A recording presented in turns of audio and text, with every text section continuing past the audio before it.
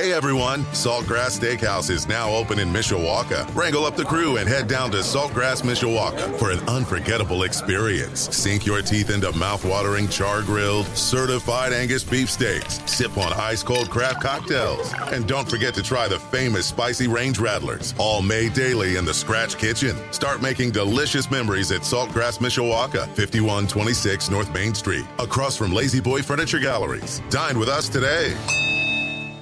Sports Radio 960 WSBT. Good morning, I'm Jimmy Rosari. Notre Dame faces their first real road test of the season as they head to Raleigh, North Carolina to face the NC State Wolfpack. Head coach Marcus Freeman doesn't expect the welcome mat to be put out for the Irish. We expect to be a very hostile environment. I've only been there one time, and that was as a player in 2004. And I remember as a player, it was a hostile environment and a great environment for college football. So we're looking forward to that. And I think they've won the last 16 out of 17 games at home. And so we know the challenge it will be to go down there and try to get a victory at NC State.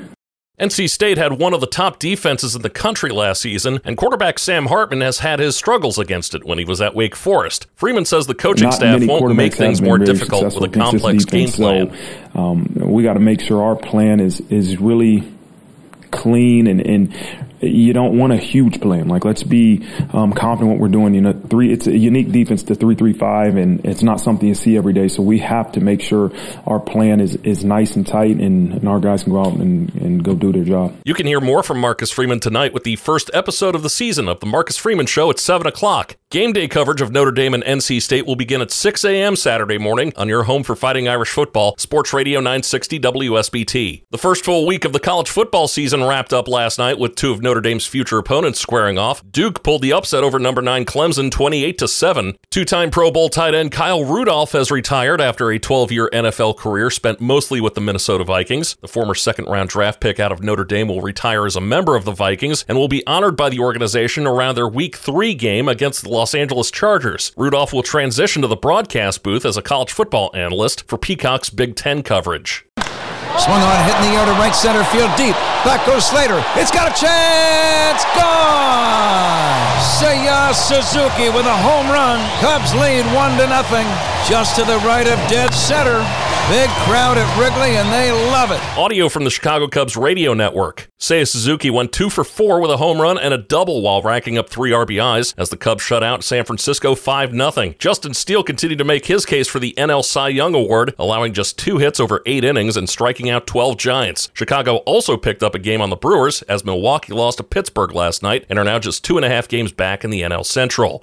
The White Sox couldn't figure out Kansas City's Cole Ragans yesterday as they were beat 12-1 by the Royals. Ragans extended his scoreless inning streak to a career-high 21, getting through 6 of them yesterday while allowing just 1 hit and striking out 7. Shohei Ohtani is still evaluating medical opinions on the tear in his right UCL, but his agent made 2 things clear Monday afternoon. Ohtani will be ready to at least hit at the start of next season, regardless of how much longer he plays in 2023, and he will remain a two-way player down the road. Ohtani will continue to hit for the foreseeable future, though he was a late scratch from Monday's lineup because of what the Angels described as right oblique tightness. The South Bend Cubs begin their final series of the season against Quad Cities tonight. Coverage from Four Winds Field begins at 6:45 on our sister station 96.1 The Ton. A new poll has been released by Canada Sports Betting, ranking the loyalty of NFL fan bases. This is one of those polls that'll give all but one team's fan bases something to complain about. To come up with their rankings, CSB looked at the volume behind more than 500 keywords to NFL teams over the last 3 years, among other factors. In the end, the top 5 fan bases were the Cincinnati Bengals, Philadelphia Eagles, San Francisco 49ers, Buffalo Bills, and Jacksonville Jaguars. As for the bottom of the barrel, the 5 least engaged fan bases were the Browns, Saints, Buccaneers, Patriots, and Panthers. The Washington Commanders didn't even show up in the rankings due to a low keyword volume. The Chicago Bears ranked 21st on the list, while the Indianapolis Colts are 26th. Partly sunny, hot, and humid today. We're going to end up around 90 degrees and still really muggy. Chance of rain showers late today. I'm meteorologist Carrie Peugeot.